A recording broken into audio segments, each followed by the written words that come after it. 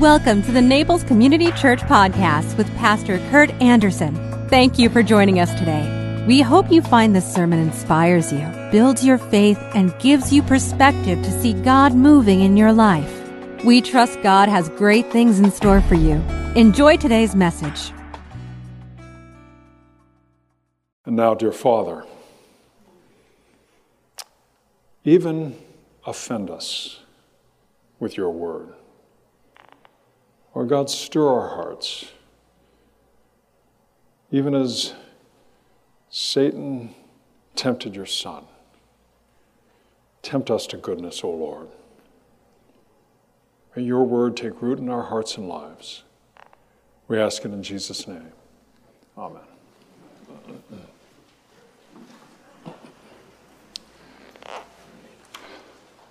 So Jesus, right after his baptism, he was already down at the Jordan.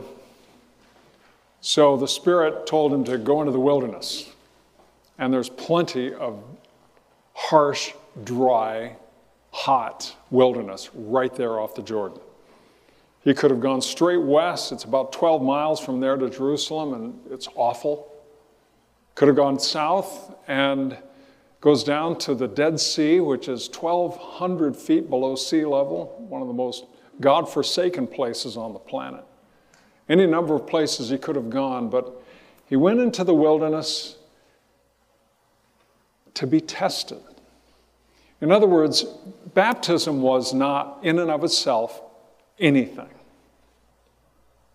Baptism was a way of our Lord making a positive statement about not only who he was, but who God is in relationship to him. But he himself needed to be tested. He needed to have his identity go through a hard time. So he went to the desert, 40 days and 40 nights, sort of like Jesus went to the wilderness for 40 days and 40 nights, like the people of God for 40 years were wandering in the wilderness. And there he endured temptation from the devil himself, like Adam and Eve in the garden. So there are these instances of the past that are critical instances of the reality of human sin and human failure. And the question is, how will Jesus do? Will he stand up to the temptation? Hear the word of God as it comes to us from the book of Matthew. And Jesus was led by the Spirit into the wilderness to be tempted there by the devil. For 40 days and 40 nights he fasted and became very hungry. During that time the devil came and said to him, "If you are the Son of God, tell these stones to become loaves of bread." Jesus told him no. The scriptures say, people do not live by bread alone, but by every word that comes from the mouth of God.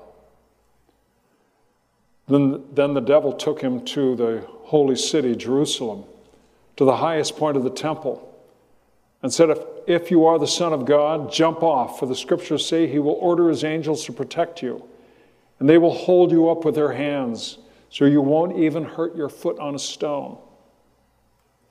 Jesus responded, scriptures also say, you must not test the Lord your God. Next, the devil took him to the peak of a very high mountain and showed him all the nations of the world and their glory. I will give it all to you, he said, if you will kneel down and worship me. Get out of here, Satan, Jesus told him. For the scriptures say you must worship the Lord your God and serve him only. And the devil went away, and angels came and took care of Jesus. The devil, Diabolos, the divider, Satan, the accuser, Beelzebub, Lord of the Flies. These names given to this harsh reality that we somehow think that we may encounter, but we don't really know. But there are times when we encounter something that we think is really evil. And after the Holocaust, during World War II, I believe the theological world did a great disservice with respect to our understanding of the nature of evil by referring to systemic evil and the systems that give rise to evil. So yes, Nazi Germany was a systemically evil place, but that has morphed into a sense that somehow we are not really fully responsible. We're part of a larger system. We're simply subject and victims of systemic evil. And excused from responsibility, then we can individually, personally do pretty much whatever we want because it's not our fault. Well, Jesus was alone in the wilderness. And we don't know how, but the devil came to him. The devil came to him to see if he could undo the Lord, as he had undone Adam and Eve, as in so many ways he had undone the people during the wilderness wandering. Could he undo this one? So he says, if you are the Son of God. And actually, another reasonable translation of that is, since you are the Son of God. Since you're God's Son. It's been 40 days and 40 nights. You must be hungry. You know, the devil comes as an angel of light. I doubt that he said, take these stones and turn them into bread.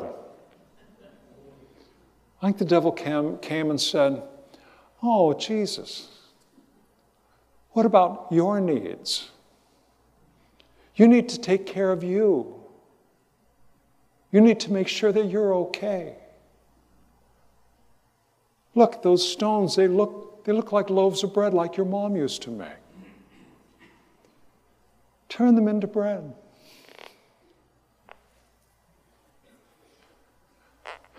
Serve yourself. Attend to your needs. And make sure that you're okay.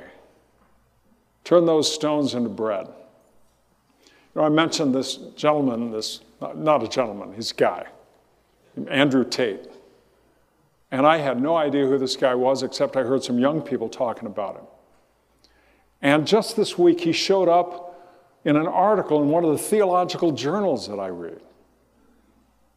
It turns out, talk about toxic masculinity. He looks at women as mere things. And he uses, abuses, and he's now in jail without bond in Bulgaria because of rape. And yet this article was arguing that he is symptomatic of our time. And that is turning a human being into a thing. Looking at another human being for the sake of his own desires, needs, whatever. And somehow justifying some of the most egregious behavior of one person toward another because he wanted to. Because he had that desire.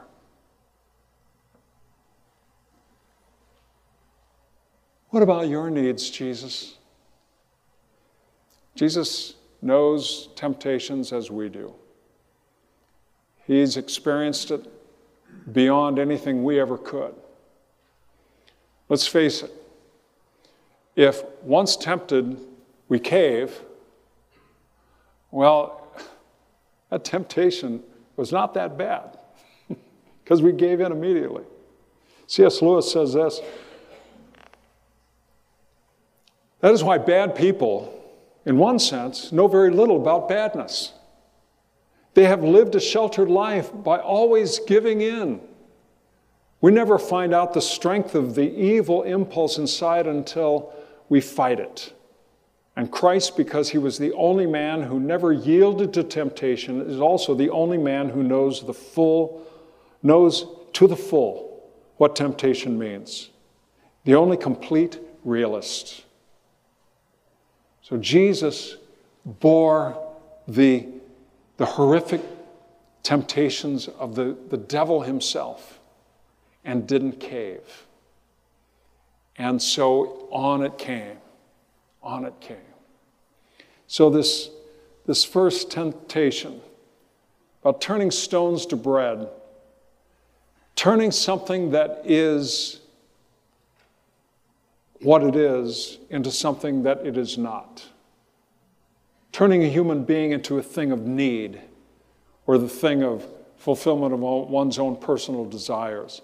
Turning a human being into a means to an end. This way I can get what I want, whether it's money or power or whatever it may be. It's the abuse of another human being created in the image and likeness of God. And Jesus refused. Wouldn't do it. So the devil tries something else.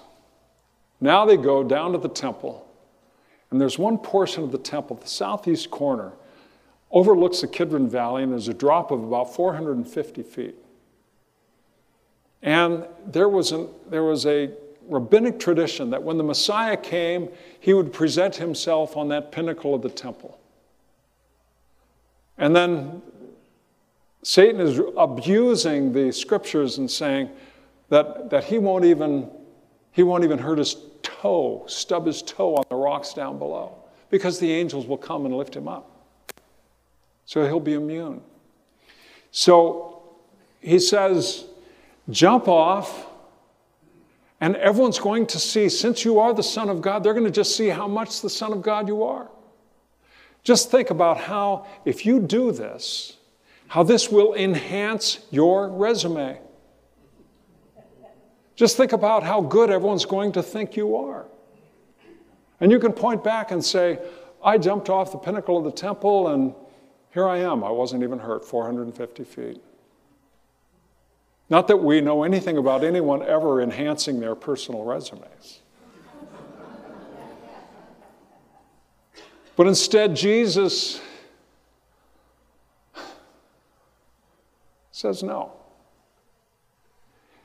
Jesus doesn't want to be seen as somebody who's doing something on his own behalf, to further himself, to live, even though if he did so, it would be the truth, it would be perceived as a lie, and he would be in a place where he would be stuck to try to explain how this ever happened. So Jesus, rather than doing something that might enhance his reputation and build his image before others, says no. And then Satan takes him to a high mountain. And from there, they can see all over the world, all the kingdoms of the world. They look to the west, and they can look over the horizon into the Andes, and they see the Inca. They look to the east, and they can see China and Japan and Indonesia. They look to the north, and they can see Russia. To the south, and they can see Africa. Satan says, it's all yours. You can be king of the world. I give it all to you. All this power, all this wealth, everything. Since you're Son of God, you're also fully human, and certainly that's got to sound and look really good to you. All you got to do is bow down to me. Jesus later said to his disciples, what good is it if we gain the whole world and lose our souls? What good? We tend to live each of these to some degree. We tend to look at others sometimes as a means to an end, rather than an end in itself, because we have what we want, whatever it may be. We have a tendency to enhance our backgrounds. One of the things that I joke about here in Naples is that several years ago I said, if anything cures me of ever wanting to retire, it's living in Naples, Florida. The career inflation that goes on, the enhancement of one's careers after it's all over with. Somebody who was basically a good, faithful worker in the company, next thing you know, he's vice president and then maybe a CEO. And to some extent, we enhance, we elaborate. And to what extent do we want the world, want what it gives? And these are temptations that afflict all of us. And I love in Hebrews where we're reminded by the author of Hebrews that he was in all ways tempted, even as we are, and yet did not sin. Which means he knows the full blast of the dragon's breath and did not cave. That's integrity. That's character. That's all the stuff that we know to be right and good. And that's the example that Jesus gave to us. And yet, at the same time, he had to endure because his sinless life was that which made his atoning death possible. Yes, he's 100% human. He knows it as we do. He felt it as we do. But he did not sin. And therefore, he was the spotless Lamb of God that God then presented to the entire race, past, present, and future, that all who put their trust in him would know the joys of what it means to be forgiven, to have that stuff put away, put behind us, so that we know what it is to be free as God intended us to be. This is so fundamental, it's so basic. And it's the kind of thing that we could learn in Sunday school. Many of us did. When I was looking for a video for this morning, I came across some of these children's lessons talking about the temptation of Jesus. This is nothing that we cannot grasp. We certainly do. But if we know that he's gone before us, the Apostle Paul there says, there is no temptation taken you but such as is common to man. And he will in all ways give you a way of escape when you face these things. So we live in a time that's morally chaotic. And in a time that somehow excuses all kinds of things. Well, everyone's doing it. And all I can say is that the call of God is that we would not. We would not do things as they do.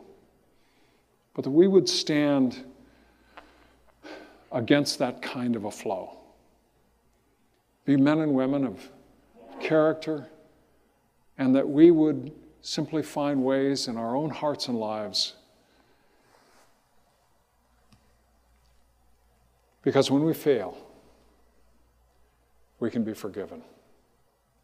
When we fail, we can turn our back on it. When we fail, we know that we can be free. Augustine said, there are no saints without a past, and no sinners without a future. Will you join me in prayer?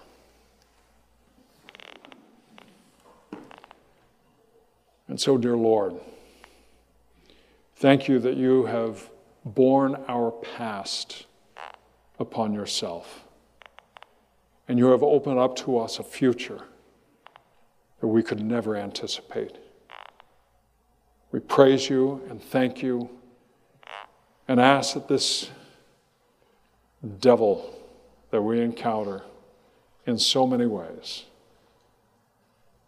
might be beaten in our lives. We ask it in Jesus' name. Amen. If you enjoyed today's podcast, there are a few things you can do. Be sure to subscribe, rate, and review this podcast. For more information, you can visit us online at www.naplescommunitychurch.org. If you happen to be visiting Naples, please drop in for our Sunday service at 10 a.m. We'd love to meet you. Thanks again for joining us. Have a fabulous day.